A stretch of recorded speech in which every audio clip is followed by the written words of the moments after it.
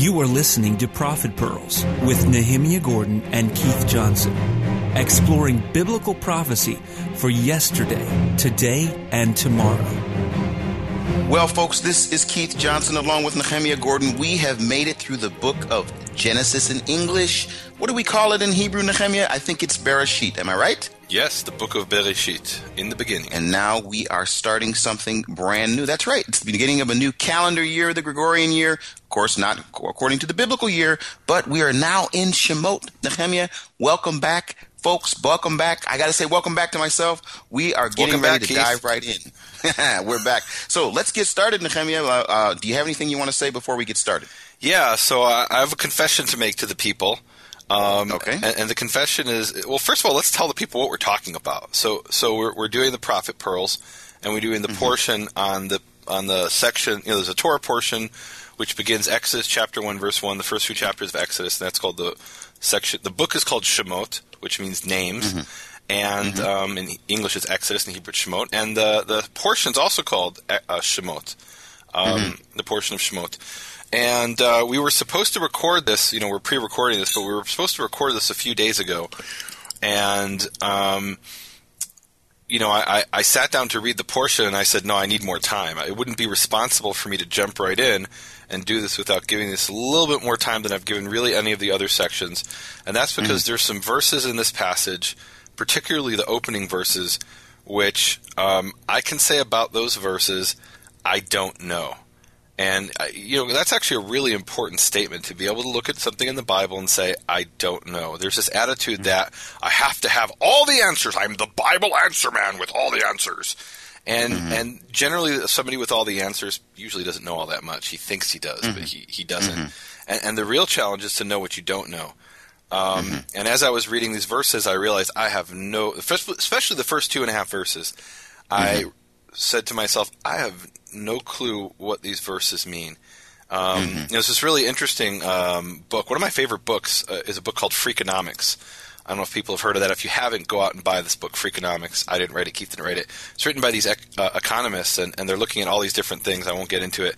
But one of the things they say is that to gain knowledge, to learn, you first need to be able to make the statement, I don't know. And they did these experiments with children and asked them questions that there's no way the children could have known, and the children just made something up. And they said to the children, you could say, I don't know, but they wouldn't. They just would make things up. And I find that in Bible, a lot of people are children.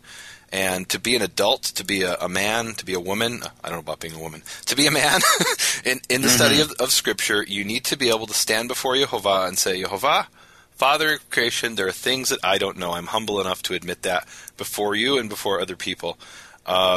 And that's what happened with these first couple of verses.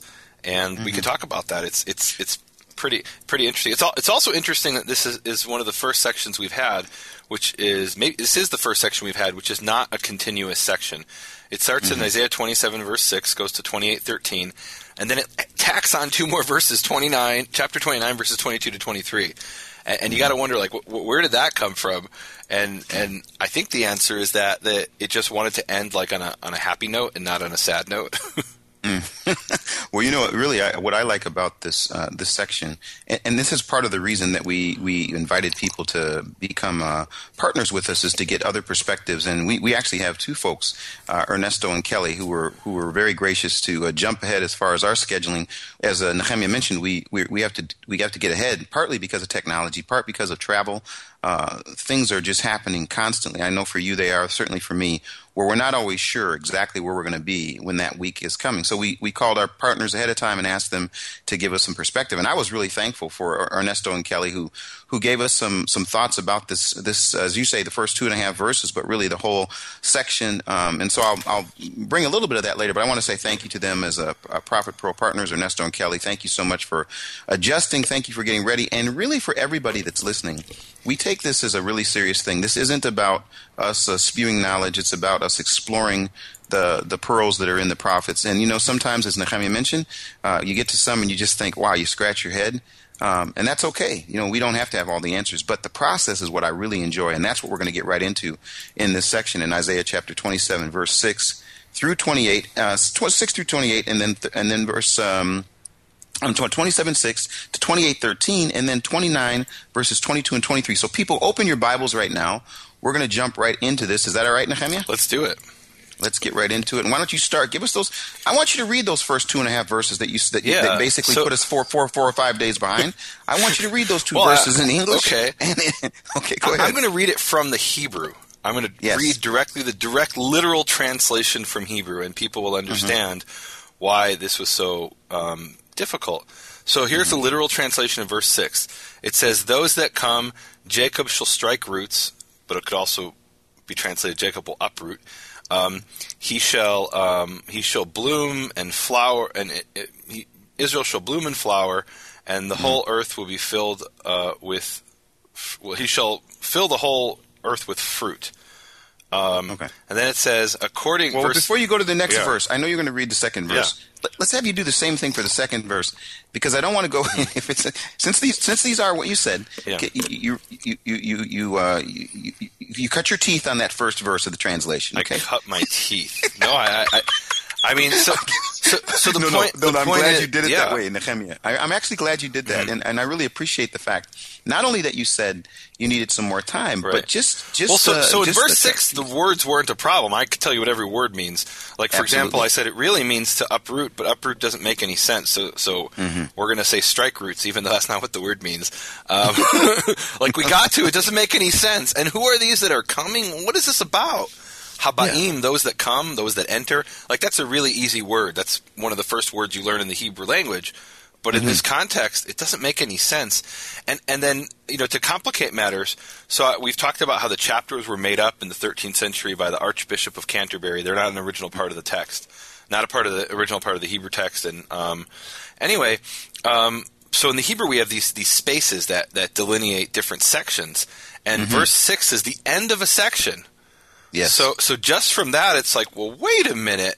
I can't read verse 6 by itself. That's taking it out of context. The section starts in verse 2, where it says, on that day, etc. So what? How can you, like, verse 6 by itself, isolated, is completely nonsensical, and it should be. Meaning, it doesn't make sense.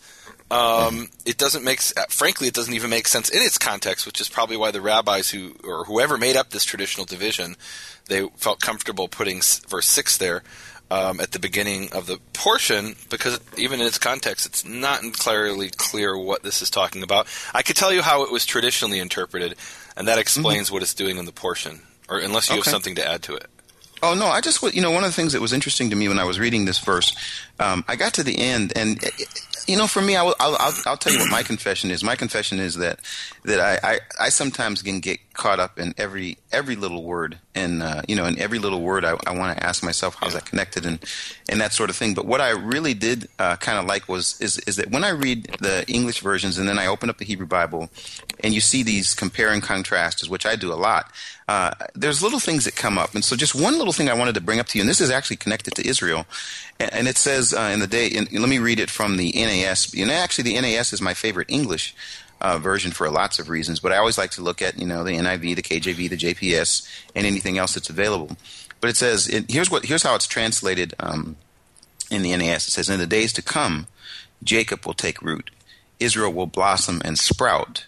And then it says, and they will fill the whole world and with fruit. And there were two things that actually kind of caught my attention. One was is the word that they was using for the world, but then the other one, and Nehemiah, you can help me with this.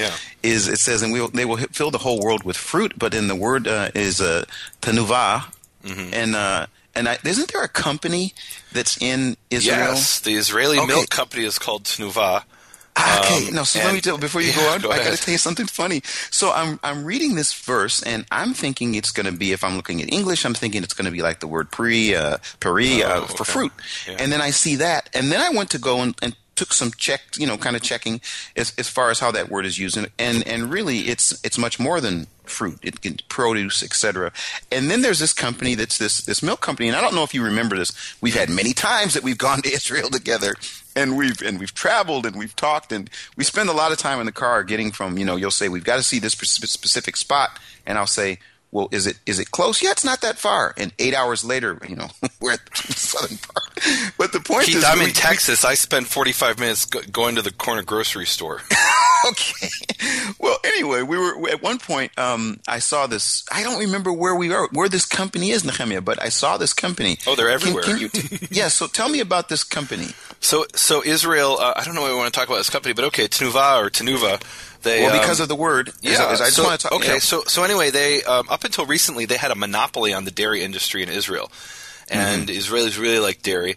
So this was a multi-billion-dollar company. They had so much money, they actually did a television commercial on the Mir space station years ago, back when that was a much bigger deal than it is now. Having the Russian cosmonauts, squirting out the milk, which, forms these, like droplets in the space, and they, got to drink it. That's how much money they have.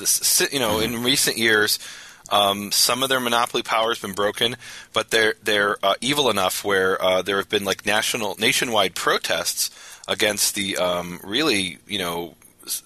persecutory prices that they have, which I wouldn't have a problem with, except that de facto they still have kind of a monopoly. So the government on the one hand gives them a monopoly, and then they abuse it by charging prices for basic goods that people need. I don't know why the people want to hear this, but I didn't know why you bring. Did you know that when the Arabs were having their Arab Spring a few years back in Israel, there was what they were calling the Israeli Spring, and it was over the price of cottage cheese from Tenuva. And I'm not joking. There were people in the streets protesting the price of Tenuva's cottage cheese. Well, here's what's interesting. So cottage cheese, Tenuva, obviously when they were thinking about this, they weren't thinking simply about fruit. They were thinking about something bigger than that. And that was the thing sense, fruit, yeah. In the broadest sense. And so also they obviously are pretty powerful. They're talking about the space station, so they must have looked at the word for Earth and thought it was a bigger issue. We will fill the whole Earth, the whole planet. Yeah. Anyway, that's what I wanted to talk about. Go ahead. Yeah. Go ahead. Well, so what is this doing here in this, what is this about? So we know what all these words mean, but what is it even talking about? And so what happened is ancient Jews read this, and they said, we don't know what this is talking about either, so we're going to make something up. And what they made up was that they said, those that come. So now you're and it's so much easier in the English. What you read, there's no problem. It's so clear what it means. It's days are coming, meaning the future time of God. Of the end times, but it doesn't say anything about days in Hebrew. It says those that come. And the ancient Jews who read this, they immediately recognized, those that come, and it's talking about Israel. This is the opening verse of Exodus chapter 1, verse 1, and it says, these are the names of the sons of Israel who came, who are coming to Egypt. Jacob, the man and his house, they came. And the word for they are coming or they came is habaim, the exact word that appears in Isaiah 27:6.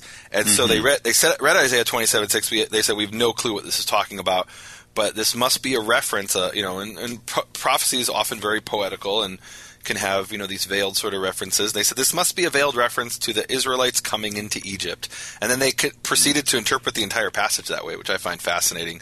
Of course, other Jews later on who were trying to understand it in its context. For example, Ibn Ezra, who was a rabbi in the Middle Ages, he interprets it as referring to the ingathering of the exiles. So those that are coming back to Israel, and they're striking roots in the land, and they're flourishing, and they're filling up the whole world or the whole earth, the whole land of Israel. Mm-hmm. Well, I certainly looked at it that way. I mean, it was it was one of those things where I saw it and I thought about that company, and I wasn't going to get all the politics of it, but rather the idea that there would be those kinds of things that are there, that are rooted, that are getting bigger and they're growing, that people know about them. We're here. That was sort of. But I think it's interesting. The ancient rabbinical interpretation is talking about the Jews arriving in Goshen in Egypt and flourishing in Goshen, and the medieval interpretation, which fits better, frankly, even though that is obscure, is that no, it's not. They're coming from the exile, not into not into exile, and they're flourishing in the land, not in the exile. So I thought that's really interesting. It's two diametrically opposed interpretations. Absolutely. Now for the fun verse. Yeah, I got to I can't wait. Look, I'll translate this, but then you're on your own. I still don't know what this is. It literally says, did he smite him with the smiting of a smiter? Kill like the killing of those who were killed? Who's the he and who's the him and who's the killed and who's the killing? And I have no idea what this verse is about. Ani lo yodea. I don't know. Okay. All right, I want you to get your computer out because I really thought this was interesting. Yeah. So when I read the verse, the thing that jumped off for me, and again, this is a computer issue, unless you just got this off the top of your head. Is there another verse? I looked at this. I think there's 7 different words in this one verse. 3 of those words are based on one root. 3 of those words are based on another root with this little conjunction here, if, im, whatever. And I thought to myself, when I was thinking of Isaiah, and I was thinking of Isaiah. Thinking, he's putting together this.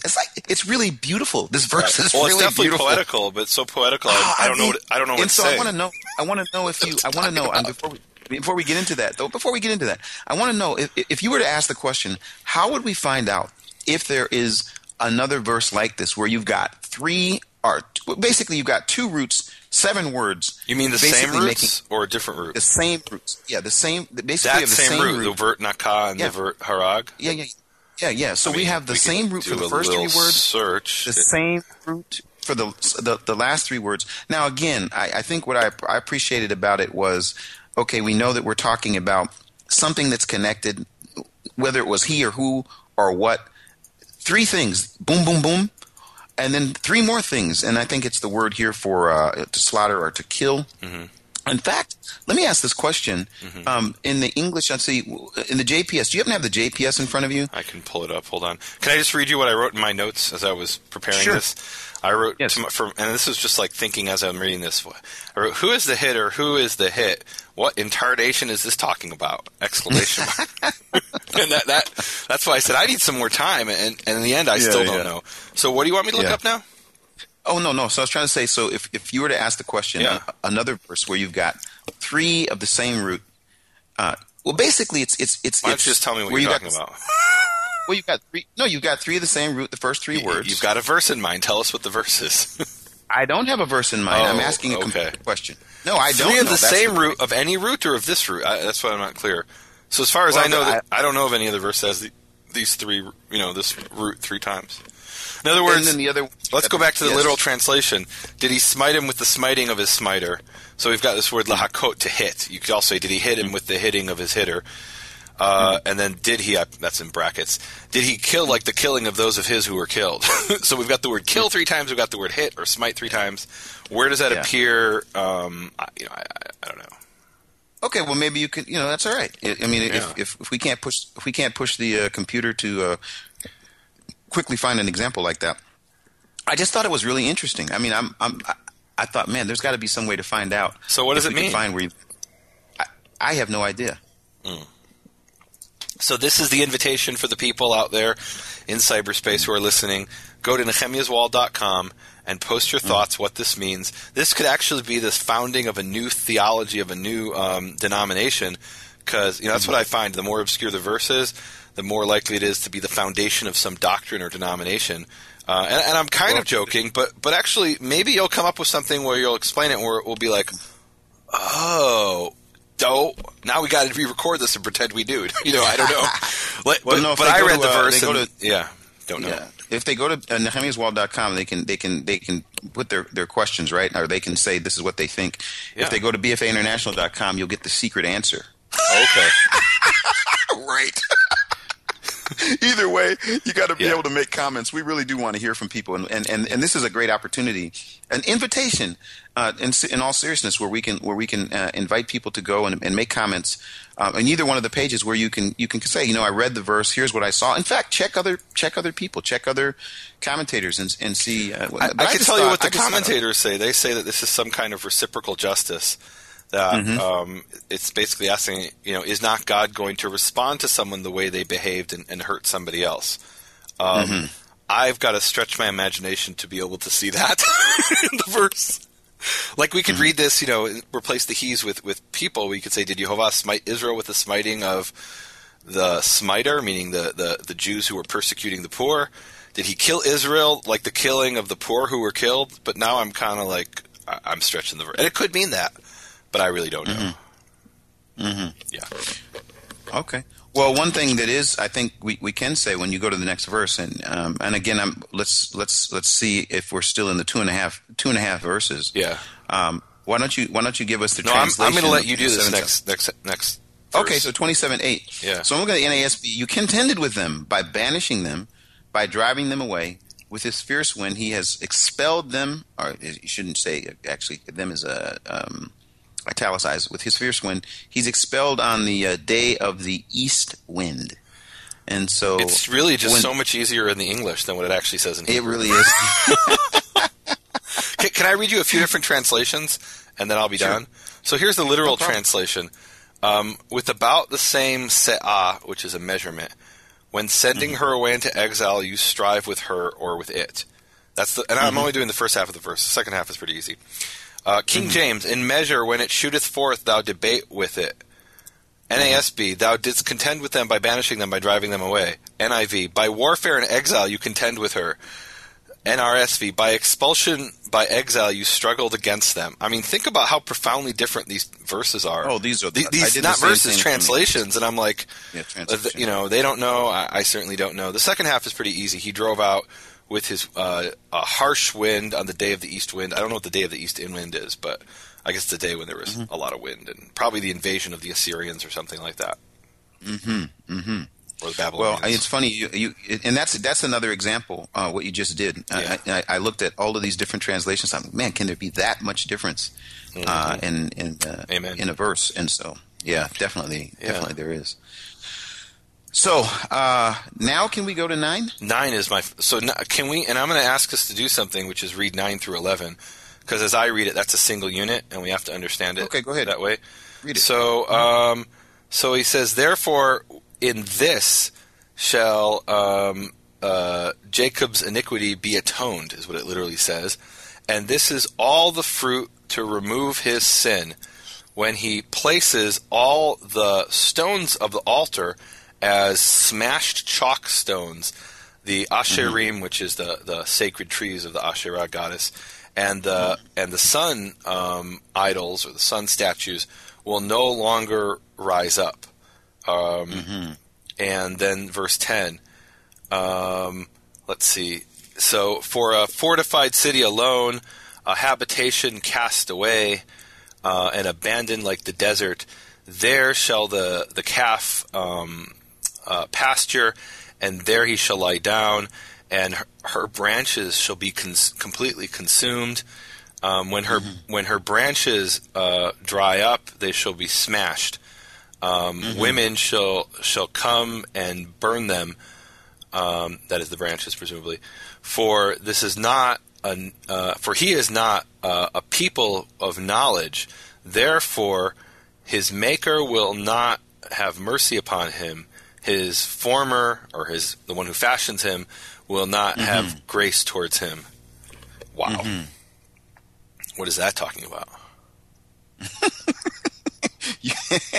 So I would just tell you this. Yeah, I mean, this to me was pretty clear. But go ahead. What's your take on it? Well, no. When I was reading in verse 9, and I looked at the section, and then I go back to the verse. But when it says making his altar stones like pulverized chalk stones, or how you said that, there's an image that immediately came to my mind, and the image was at different times in history, Israel's history, where a king or prophet would call the people to go out and to smash or to get rid of, and the one that really jumps off the page for me is King Josiah in English, and how in that process that was a necessary step in order to get the people to the place where they could even do the next thing. In other words, you couldn't have the mixing of the Asherim and the stone and all the things that were going on. And literally, he went through this process of cleansing. So when I saw this verse, I thought about what he did, and literally pulverizing, smashing, destroying those things that were contrary to Torah, those things that were calling people away from the one true God, and those things that were really, literally leading people into a place of destruction. And the only way to deal with it was a way of destruction. So that was what jumped off the page for me. Is as I just thought about that, and I went back and I read again in the whole story of Josiah. And I don't know, Nehemiah, there's just this idea that sometimes, we at least for me, we certainly see this sort of attitude, like, well, let's just kind of keep things the way that they are. Let's don't rock the boat. Let's don't get too radical. Let's not be too confrontational regarding things that are contrary to the Word of God. But I don't know. When I read this verse, I just thought sometimes it takes some good old fashioned smashing. So you want to smash the Asherah trees, which in modern times would be represented by... Oh, I don't know. I mean, Christmas trees? I'm saying that the idea here, when I'm reading this and when I think about what happened, that there were times where there was a period of time where things kind of coexisted, and then there was a period of time where there was a need to say enough is enough. And I think, and again, that's what jumped off the page. I want to read these in the JPS, and really, to me, these are the key verses in the whole passage. This is actually, I know I say this a lot, and you make fun of me about it, but this is one of the most important passages. This is really one of the most important passages in the entire Tanakh. If I had to give you the 50 most important passages, this is like in the top 20. All right. It says, assuredly by this alone, this is the JPS, 27:9 through 11. Assuredly by this alone shall Jacob's sin be purged away. This is the only price for removing his guilt, that he make all the altar stones like shattered blocks of chalk, with no sacred post left standing, nor any incense altar. Thus fortified cities lie desolate, homesteads deserted, forsaken like a wilderness. Their calves graze. There they lay down and consume its boughs. And that's this classic image in the Tanakh of, Israel goes into exile and the cities are left abandoned and they're taken over by wild animals and pasture animals. And verse 11, when its crown is withered, they break. And whatever, okay, we'll accept that translation. It's not exactly correct. Women come and make fires with them, meaning it's the crown of the trees. But they are a people without understanding. That is why their Maker will show them no mercy. Their Creator will deny them grace. So what on earth is this saying? So here's my take on it. And here I'm going to say something really controversial. It says that he make all the altar stones like shattered blocks of chalk. So in Hebrew, of course, we don't have the capital H or the lowercase h. I think that it's possible this is Yehovah who's destroying the altars. Maybe it's the people, I don't know, but I believe it's Yehovah who's sending this east wind, these enemies from the east, from Assyria and Babylon, to destroy Israel. And not only are their cities destroyed and they're taken into exile, but in the process of their cities being destroyed and taken into exile, their idols are also destroyed. And it's pretty cool. This is pretty profound. It's saying, by this alone shall Jacob's sin be purged away. Jacob, Israel, has sinned, and there needs to be something for atonement. And the Hebrew word is yichupar. It's the root of Yom Kippur. It's the root word that means atonement. So it's saying, in this is the manner in which Jacob will get atonement, and the only price for removing his guilt. So what is that? That is that it's pretty profound. Israel needs to suffer and go into exile. Their cities need to be destroyed. Their idols need to be destroyed. And then verse 11, I'm going to propose an understanding of this, which I'm sure is correct. When it says, when its crown or when the top of its trees are withered, they are smashed or they break. The women come and make fires with them. What is that talking about? So what I think this is talking about, I think that's a metaphor. I'm going to argue it's a metaphor. And the metaphor here is Israel is in exile. In verse 10, the cities are destroyed and they're cast out into exile. That was even in the verse 8, that the east wind. So they're sent out into exile for their sins, and in exile, they're burned up with fire. And I hear this, and the first thing I think about is there are people coming to burn up the branches of Israel that have dried out, this nation that's dried out and withered away. That's an image in Ezekiel. And the people are burning them. So, I hear about that, and I think of the Jews being burned in the Crusades, in the pogroms, in the Holocaust. And I think that this is a prophecy about that happening. And so then the next verse is really key.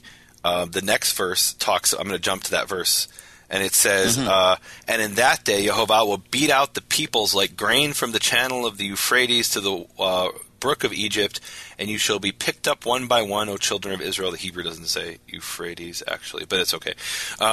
What it's talking about, there's this image here of all the Israelites who have been scattered into exile, that some of them are going to be brought back. And where am I getting that? So think about the image of grain. The grain is harvested, and mixed in with the grain you have chaff and you have the seed. The chaff is garbage. It gets blown away by the wind. God's going to beat out that grain, and the chaff is going to blow away, and what will remain will be the good grain that he's going to gather one by one. Think about that. It says, you shall be picked up one by one. And the image there is remember the threshing floor, they didn't have combines, so they would thresh out the grain, and the seed would fall to the ground, and then it would also be mixed up with some impurities. And what you could do if you wanted to get every last one is you could pick up each and every last grain of wheat and barley. And it's saying Yehovah is going to do that there is going to be this restoration, this ingathering. And I'm getting that for verse 13, by the way. We'll read that in a second. And Yehovah, no one's going to go missing. Every last one, every last grain is going to be gathered in and collected. And then verse 13, which is, again, one of my favorite verses, and this I put in the top 10. It says, and it really is one of the top 10 favorite verses. It says, "In that day a great ram's horn, a great shofar shall be sounded, and the strayed who are in the land of Assyria," it literally says the lost. And it's interesting, when we talk about the 10 lost tribes, it's the same word here. So I'm going to translate this. "And the lost ones," that's the literal translation, "the lost ones who are in the land of Assyria, and the castaway, cast-off ones who are in the land of Egypt shall come and worship Yehovah on the holy mountain in Jerusalem." So we have this process. He starts out with the east wind, which is the exile. That's because the Assyrians and the Babylonians, they came from the east, and they're scattering Israel, and they're taking Israel and Judah and sending them off into the exile. And then in the exile, their cities are desolate, and they're being burned up, literally. Not just figuratively, they're literally being burned up, and then there will be survivors. And those survivors, they're going to hear the shofar on that day, and on that day they're going to be gathered back from either the literal Assyria or perhaps figuratively wherever that land is. People who are completely lost to Israel, they'll be gathered back. Every single grain will be gathered by Yehovah, and they will come when they are gathered back to the holy mountain, to Jerusalem. Are you going to tell me this isn't one of the most important passages in the Bible? No, it's about exile and atonement and the suffering in exile and the restoration. Hallelujah! This is amazing. Amen. When I was reading through this, the thing that kept jumping off the page for me is just how Yehovah himself always has a plan. And when you talk about picking up one by one, I think about the remnant of people who even today are being selected one by one, being picked up one by one from all over the earth. Yeah. And it's hard for me to get to verse 13 and not have to slow down a little bit. Okay. Because I'm really having a bit of a struggle with Israel, especially as it pertains to the political landscape regarding what's happening. I think when people like our present leaders that are there that open the Tanakh, I know many of them will read the Tanakh and read these sections, and sometimes I just wonder if when they're reading it, I have to be honest, Nehemiah, there's a part of me that's like, well, if you have a society that has leaders that are opening the Tanakh and reading verses like this in a section, wouldn't they eventually just want to say, look, this is all about, it's not going to be about us, it's going to be about Yehovah himself doing what he does. And so that's why I have a real struggle when I get to 13, because in 13 it says, this is what's going to happen. They were scattered, and they're going to come and worship Yehovah in the holy mountain. Amen. Not down at the retaining wall where they say that's the holy spot for Jews to come and pray, and not the western wall, but rather at the place where Yehovah set his name forever. And this has been something for me that this last year has been in 2014, which is last calendar year, and now in 2015 is something that I really have been struggling with, because I am asking the question, about the end of the story. The end of the story is there's not going to be an issue of who can pray and who can't pray. It's going to be a house of prayer for all nations. But in the meantime, this sort of political back and forth and what we can do and what we can't do has really, really, as you know, has really caused me a struggle. So when I read this verse, I get excited about pulling out the big old ram's horn. And I actually have a picture. I have a picture for this verse that I'm going to use, and it's actually of myself and Yehuda Glick sounding the shofar at the Temple Mount. And it's really funny. When I say funny, it was actually on Shavuot.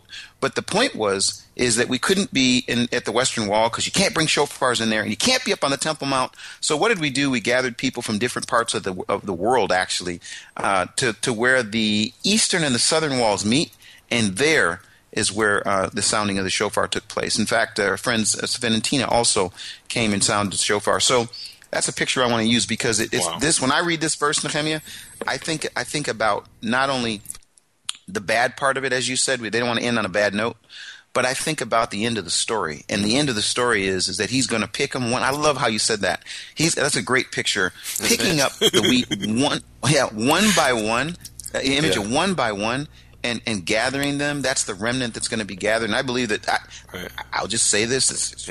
Because I believe that a lot of people that even are listening, they have to get excited about that process of the remnant, that group of people that are kind of the ones that have made it through the difficulty and they're still standing, and those are the ones he's bringing back. So, well, and what I would say is that there's people out there all over the world who have this inexplicable urge, this inexplicable burning, and they don't understand why they're being drawn to the Torah. And I would argue that based on this verse we just read, they are being picked by Yehovah. They're on the ground, and they're being picked out of the chaff, and they understand, where am I doing here?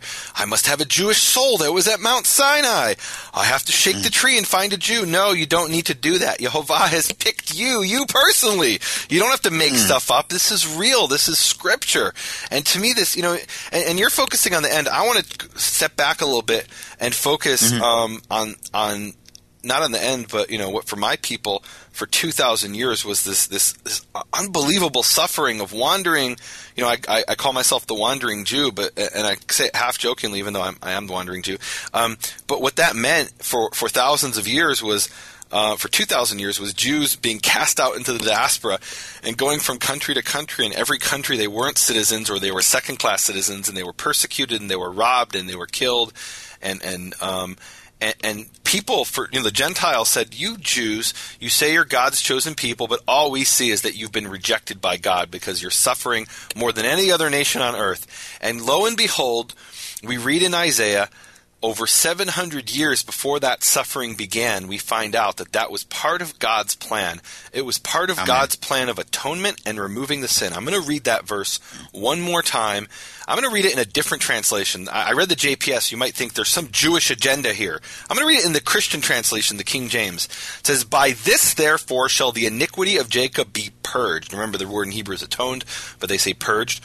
And this is all the fruit to take away his sin, when he makes all the stones of the altar as chalkstone, etc., etc. And then it talks about this exile, the cities being desolate, and the boughs being broken and burned. So we have this process of Israel's idols being destroyed, cast out into the exile, and then there's this purging process, this atonement process. And I think that's the more correct way to look at the history of Israel. It's not that Israel was rejected. It's that Israel sinned and needed to go through this process of purging. And maybe, this is the most radical part, that process of purging isn't over. And so when I look today and I see the suffering in Israel, I look at this in biblical terms as part of Israel's process of redemption. This is what Israel needs to go through to get atonement, according to the prophet Isaiah, who spoke 2,700 years ago. And that excites me. And the sign that we're getting towards the end of this, that we're getting closer and closer to verse 13, is the return of these exiles and these lost people. It literally says the lost ones who went out to Assyria, and from Assyria they disappeared. That's the 10 lost tribes. They're coming back, and to me this excites me. This really does excite me. And I got to say one last thing about verse 13. Unless you had something else you want to say. Well, I was going to say before we get to 13. Yeah. I know we read 13 again, but I really want to, every time I come up with the word of the week and you say, why is that the word of the week? Yeah. So I have a word of the week, Nehemiah. What's your word of the week? The word of the week is you came when back do I get twice. to go? Well, I was hoping you would pick this. I'm going to give you. It's in verse 9. 27 verse 9. 13, but okay, go ahead. What do you have in Okay, mind? no, go to 13. No, it's fine.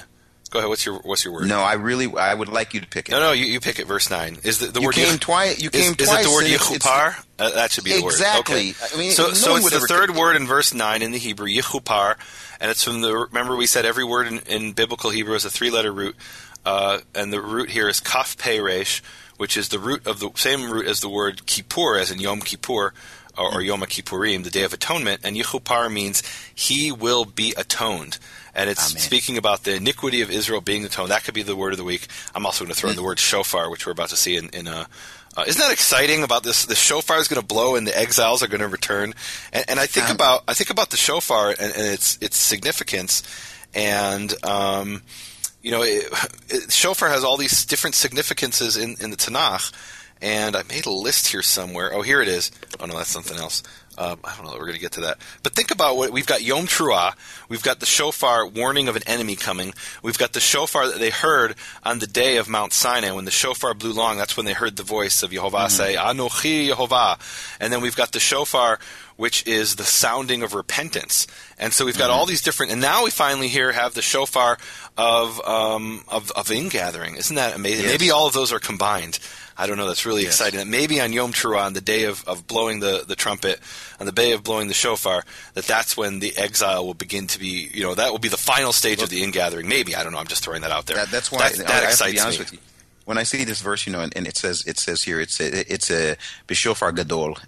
It's a great one. A big shofar. It's a kudu. It's like the one you've got. It's a kudu, and so I'm convinced that it's going to be the kudu shofar. So that's why it could be. I carry my kudu shofar. Now here's what you may not know, Keith. One of the most famous songs in Jewish tradition that I grew up singing, maybe the only song I can actually sing, is verse 13.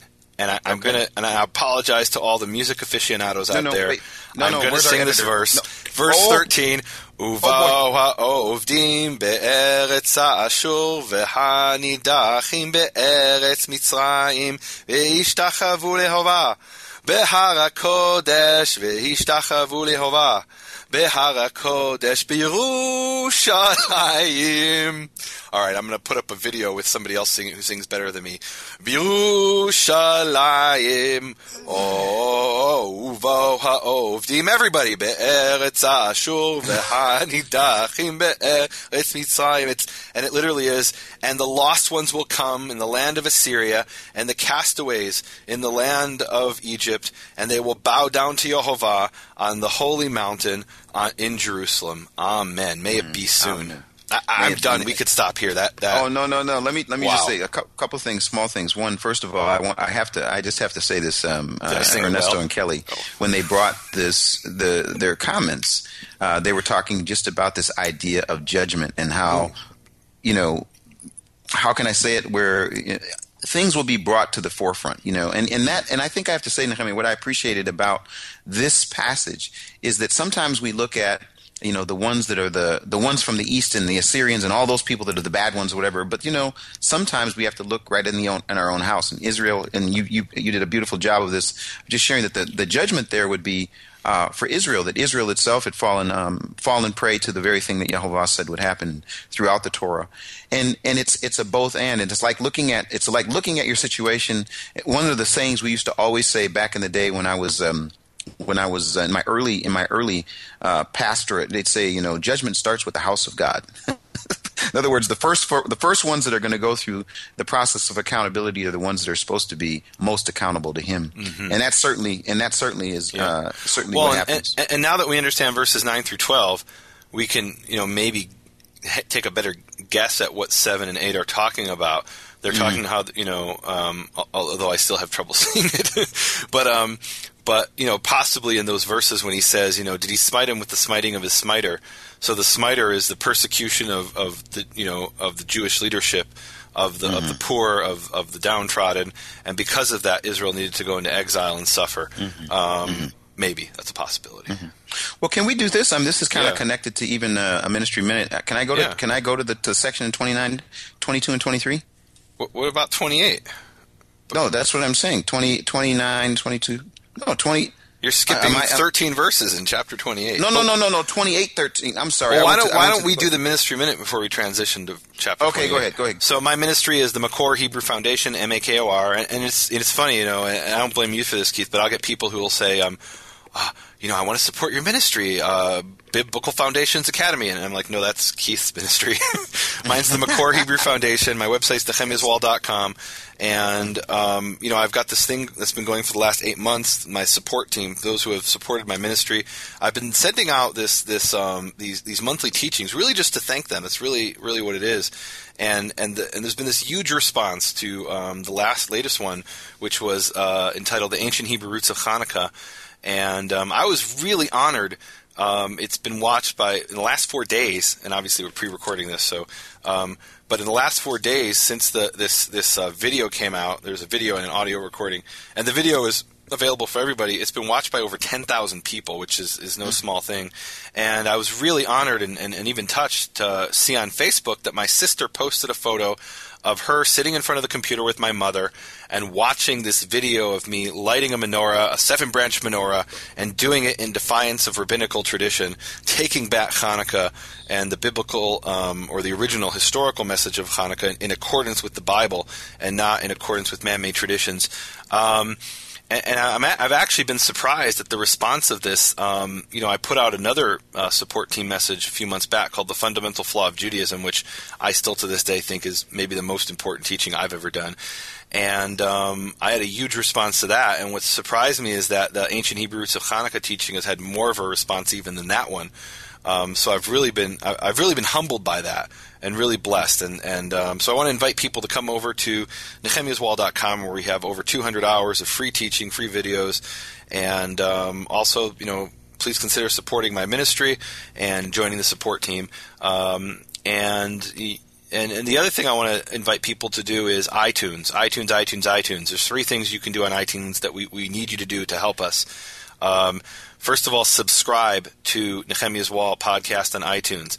And the reason to do that is that every week, automatically, you will get the latest episode of whatever the teaching is, of the Prophet Pearls, the Torah Pearls, and other teachings that I'll be doing on audio. And then to help other people get access to that, I'm going to ask people to do a review and ratings on iTunes. Even if you're not an iPhone person, I'm not an Apple iPhone person, I'm an Android person, but iTunes is kind of this base that you can give the reviews and the ratings, and then it'll go to the Android devices. I actually have subscribed to the podcast using an app on Android, a podcast app called Pocket Cast. There's other free ones. So that's my ministry minute. Amen. Excellent. Yeah. That's a good transition. Yeah. Can we go to 28:1? Let's do it. Okay. So 28:1, and we're actually going through verse 13 here. Yeah. So I want to read the first 4 verses here, and I'm reading now. I'm going to actually switch. I'm going to let you do. I'm going to propose that you do something else, and obviously you don't have to. Which is that you read as much as you need to through verse 8, because I've got a lot to say about that, but I'm holding my comments for verses 9 through 13, which are. They're one of the most important verses. No, they are one of the top 50 most important passages in the Bible, and I kid you not, you're making fun of me, but it's true. It really is profound. I'm actually going to make it easy for us, and this is one of the things that I'm glad we started doing this at the beginning of this year, as far as inviting people to read and to comment and to tell us where we're at, because the truth is we said we would do 45 minutes to an hour. It's been difficult to do anything less than an hour, and even at that, we end up going over a little bit. And actually what I decided to do is at an hour, at 60 minutes, it's Nehemiah's show. If it's over 60 minutes and he wants to talk for 30 more, well, why don't you talk about verses 1 through 8? Drink a water. I'll take up verse 9 at 60 minutes and talk for the next half hour. I'm sure you will. No, I really do want to. I want to read. I'm going to read from the NIV, and the reason for this is that sometimes. I just want to say to people, one of the things I love about studying Scripture, as I mentioned this a lot, is that I like to be able to compare and contrast. So I take the Hebrew and I take, a passage in NAS and the NIV and the JPS and the KJV. But I have to say this and make fun sometimes of I call it the nearly inspired version. And one of the benefits that I have of being able to read the NIV is that I actually like the way the NIV sounds in terms of using the English vernacular and grammar. The advantage that I have is that I can read a verse in the NIV and it can sound a certain way as far as modern day language, but then I have the opportunity to go and to look and see what it says in the original. The disadvantage to the NIV is that it takes so many liberties in terms of translation, and many times regarding theology I really have a problem with the NIV. But what I want to do is I just want to read a little bit. We used to do this with the original Prophet Pearls, original Torah Pearls rather, is that we would be having such huge, large sections. We would have a section where we would just read. And then obviously we couldn't comment on every word and every phrase and every comma and every question mark and every semicolon, blah, blah, blah, blah, blah. But we could hear the verse. And so I want to read just a few verses here, if that's all right, in the NIV. Woe to the wreath, the pride of Ephraim's drunkards, to the fading flower, the glorious beauty, set on the head of a fertile valley. To that city, the pride of those laid low by wine.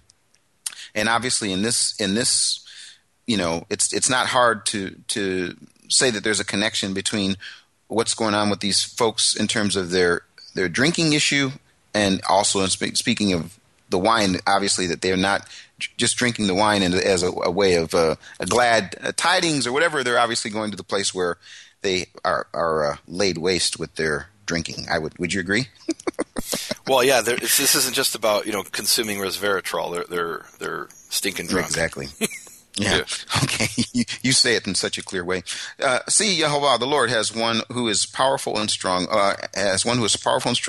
Like a hailstorm and a destructive wind, like a driving rain and a flooding downpour. He will throw it forcefully to the ground. That wreath, the pride of Ephraim's drunkards, will be trampled underfoot. Thank you again, Ernesto and Kelly is responding to this. That fading flower, his glorious beauty, set on the head of a fertile valley, will be like a fig ripe before harvest. As soon as someone sees it and takes it in his hand, he swallows it.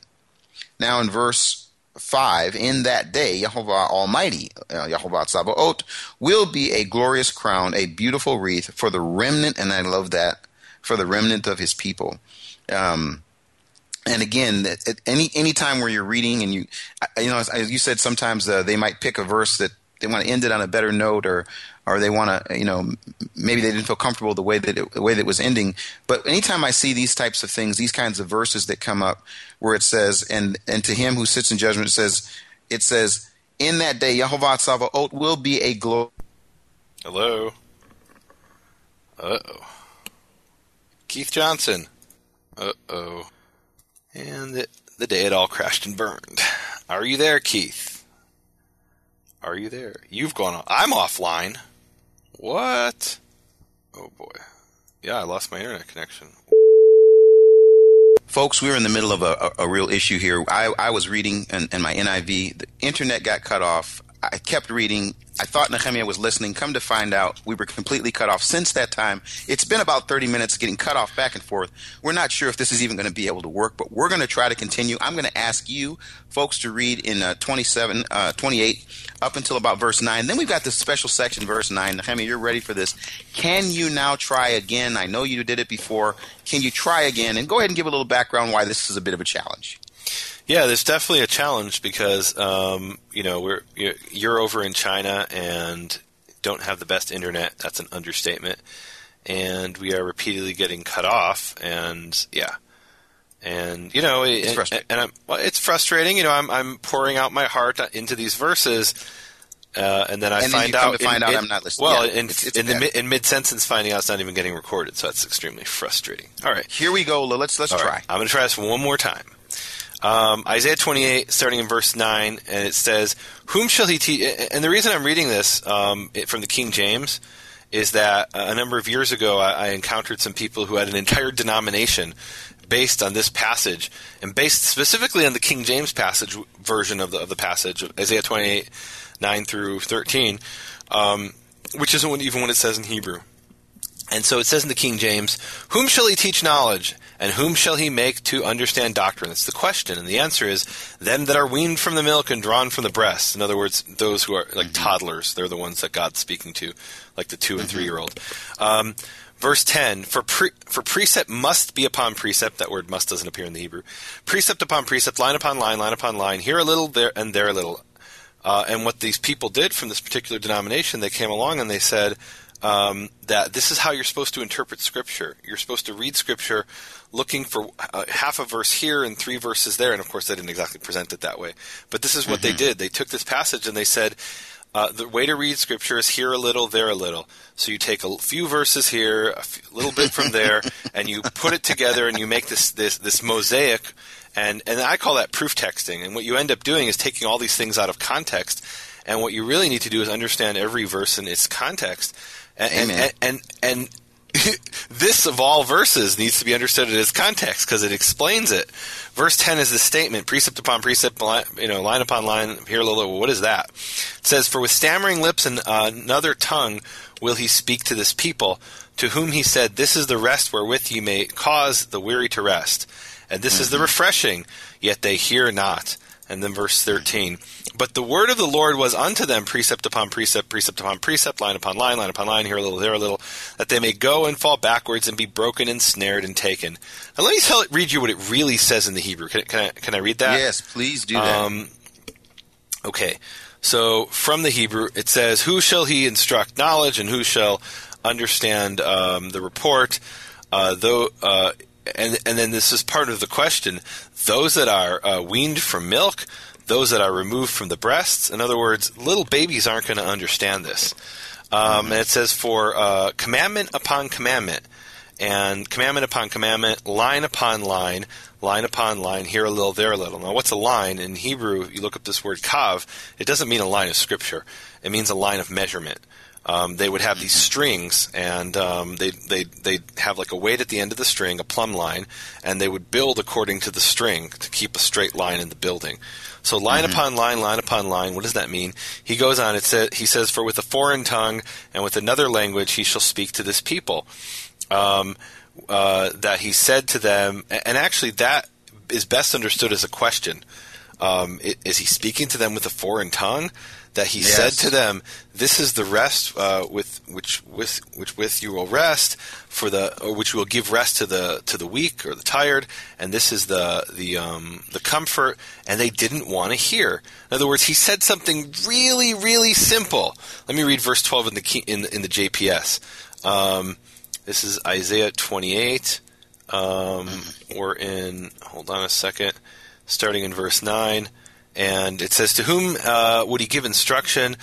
To whom expound a message? To those newly weaned from milk, just taken away from the breast? That same, and then here they translate it mutter upon mutter, murmur upon murmur, now here, now there. But actually it says commandment upon commandment, etc. Verse 13 is what we want to get to. To them the word of Yehovah has become, is what it says in the Hebrew. And the word of Yehovah has become to them commandment upon commandment, commandment upon commandment, line upon line, here a little, there a little, in order that they would go backwards and stumble. They would go and stumble backwards, and they would be broken, and they would fall into the snare. In other words, because they didn't want to hear the very simple message. And it's amazing. So here's what this denomination did. They took the verse, here a little, there a little, and they used it as a justification for proof texting, which really means taking verses out of context. Half a verse here, 3 verses there. And this is the exact opposite of what the prophet is saying. Literally the exact opposite. And and it's interesting. He's talking about these children. He's saying, is God speaking to these little children? And it's a rhetorical question. Of course, the answer is no. Well, what does that mean? So I don't know if you know this, but in psychology they talk about 4 cognitive stages of child development. And I'm not a psychologist, I'm not an expert in this, but they say toddlers from ages 2 to 7, they perceive the world through what's called magical thinking. They don't think logically. And then 7 to 12, the child is still unable to think logically. I'm reading from a description from a psychology description here. And it says, aged 7 to 12, children begin to understand logical or rational thought, but only concretely in relation to things they cannot see or they can see or touch. And what that means is children lack the ability for abstract thought. They only have concrete thought, and that's key. The prophet understood this. God, of course, understood it, but the people of the time understood it. And that's what it means when it's asking the question, is God speaking to these children who are just weaned from the breast, meaning a 2-year-old, a 3-year-old, a 4-year-old? He's not speaking to them because they think in concrete terms, not in abstract terms. And how does that then translate in their observance of the commandments? People who think in these concrete terms without the abstract. Well, so what happens is they refuse to listen to God's simple, straight message. And God's word is turned into a bunch of incoherent commandments, commandment upon commandment, commandment upon commandment, and then line upon line, which is the line of measurement. So it's measurement upon measurement. And the simple message was to give rest to the needy, to give, to take care of the weak and the poor and the downtrodden, to be righteous in treating other people. And instead of it being this coherent message, it becomes a series of these individual commandments. They're obsessed with the individual commandments and with the measurements. And, people will ask me, how many commandments are in the Torah? The rabbis tell us there's 613. That's because the rabbis are being described in this verse. They've turned it into commandment upon commandment, line upon line, that is measure upon measure. And you say, well, what is the measure upon measure of the rabbis? So one of the key concepts in rabbinical Judaism that I grew up with is this idea that everything has to have a measure. that the Torah is very vague, and that's why we need the oral law, and the oral law will have specific measurements for everything. And one of the examples is they'll say, we're commanded for 7 days to eat matzah, unleavened bread. But how much unleavened bread? And so the Talmud, the oral law, comes along and answers that. You need to eat the size of an olive. And apparently they had giant olives, because it's also described as the size of an egg, which maybe they had really small eggs. And there's this story that is both funny and tragic about my father, who had really severe diabetes, and we said, he was told by his doctor, you can't eat matzah. It's just poison for you, the unleavened bread.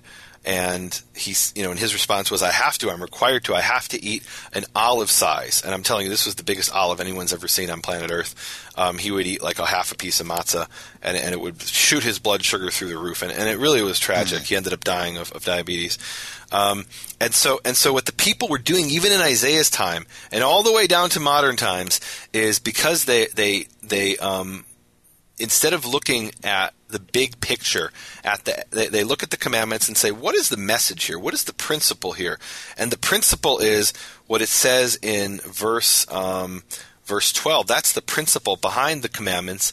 And the principle is, this is the resting place, let the weary rest. This is the place of repose, and they refuse to listen. In other words, here's how you should treat your fellow man. Here's how you should treat your fellow human being and give him an opportunity to rest and recuperate. Instead, they were persecuting the poor and the weak. And really the message here is, because they refused to hear that, they turned the commandments into, we're counting the commandments. Here's the third, and there are 10 commandments, of course, of the 10 matters. You have a teaching on that, I think. But what they're doing is, we have 613 commandments. This is number, 598, instead of saying, okay, this is what God commanded us to do, and let's understand what the big picture is, not just the individual commandments, and not be obsessed with all these measurements, the line upon line, which is again, what that means in Hebrew. And they end up, taking a little bit here, half a verse there, and half a verse there. And so it's the exact opposite of what that particular denomination said.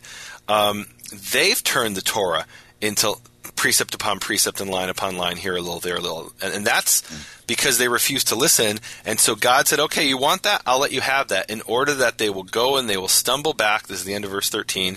And they will be broken and they will fall into the trap. So what we need to do is listen to what Yehovah said, and not look at it like children who lack abstract thought, and only focus on these concrete individual commandments and individual measurements, but look at the big picture of the Torah.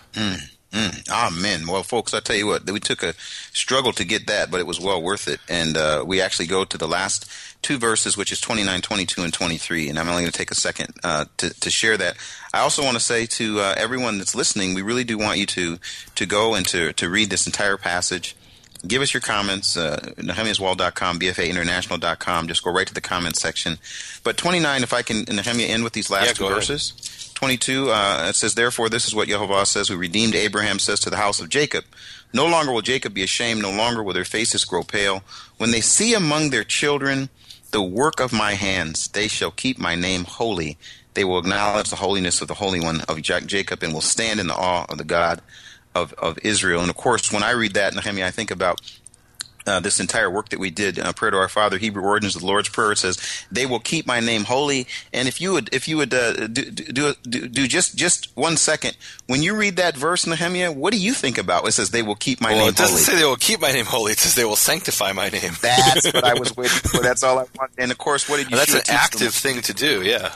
He said, he taught that Yitkadesh Shimcha, your name be sanctified. I will say this from my ministry minute, that there's so much that's happened in this last calendar year, and so much we want to do in 2015. We found a way to give people access to see what we've done. Actually, there's now what we call the Premium Content Library, a free trial where people can go in, see what's there. If they like it, great. There's no charge. There's no issue. If after 7 days they think it's good, then they will be supporting us. Really, it's a minimal, I think it's $9 or $9.99 a month, basically, so that we can then work on the things that we have in front of us for this next calendar year. I do appreciate the many people that have already said yes and supported us. We wanted to reach a goal in December. It doesn't look like we're going to get there, so we've decided to make it free. People see for themselves, and if they like it, continue. bfainternational.com. 7-day free trial. The work that we did on his hallowed name, Nehemiah. I'm sorry, on a prayer to our Father. And when I saw this phrase, and again I thought about that phrase, Yitkadesh Shimka, your name be sanctified, which is a call to action. And may we be people that will continue to sanctify His name through our actions and our thoughts and what we do and what we say and who we are. Now, of course, again, we really have had some technical issues. Hopefully, we're going to get this resolved. If not, it was another good run. But I will tell you, I really appreciated just going in and looking at these passages, studying them, trying to see what they say, and, of course, getting input from other people. Nehemiah, I certainly appreciate all your study. I make fun of you being from the Hebrew University, but you know what? Without having the tools that you spent so much time to be able to hone those tools, we're able to get a peek at some things that I just think are amazing. So I really appreciate that. If there's anything else you want to say before we get cut off, I just say to everyone, thanks for hanging in there with us. It's been a struggle for this one. Hopefully we'll get some systems, some backup systems in place so we can continue to study, continue to read, and continue to bring these pearls from the prophets to you. Amen. Amen. Thank you for listening to Prophet Pearls with Nehemiah Gordon and Keith Johnson. For more information, please visit nehemiahswall.com and bfainternational.com.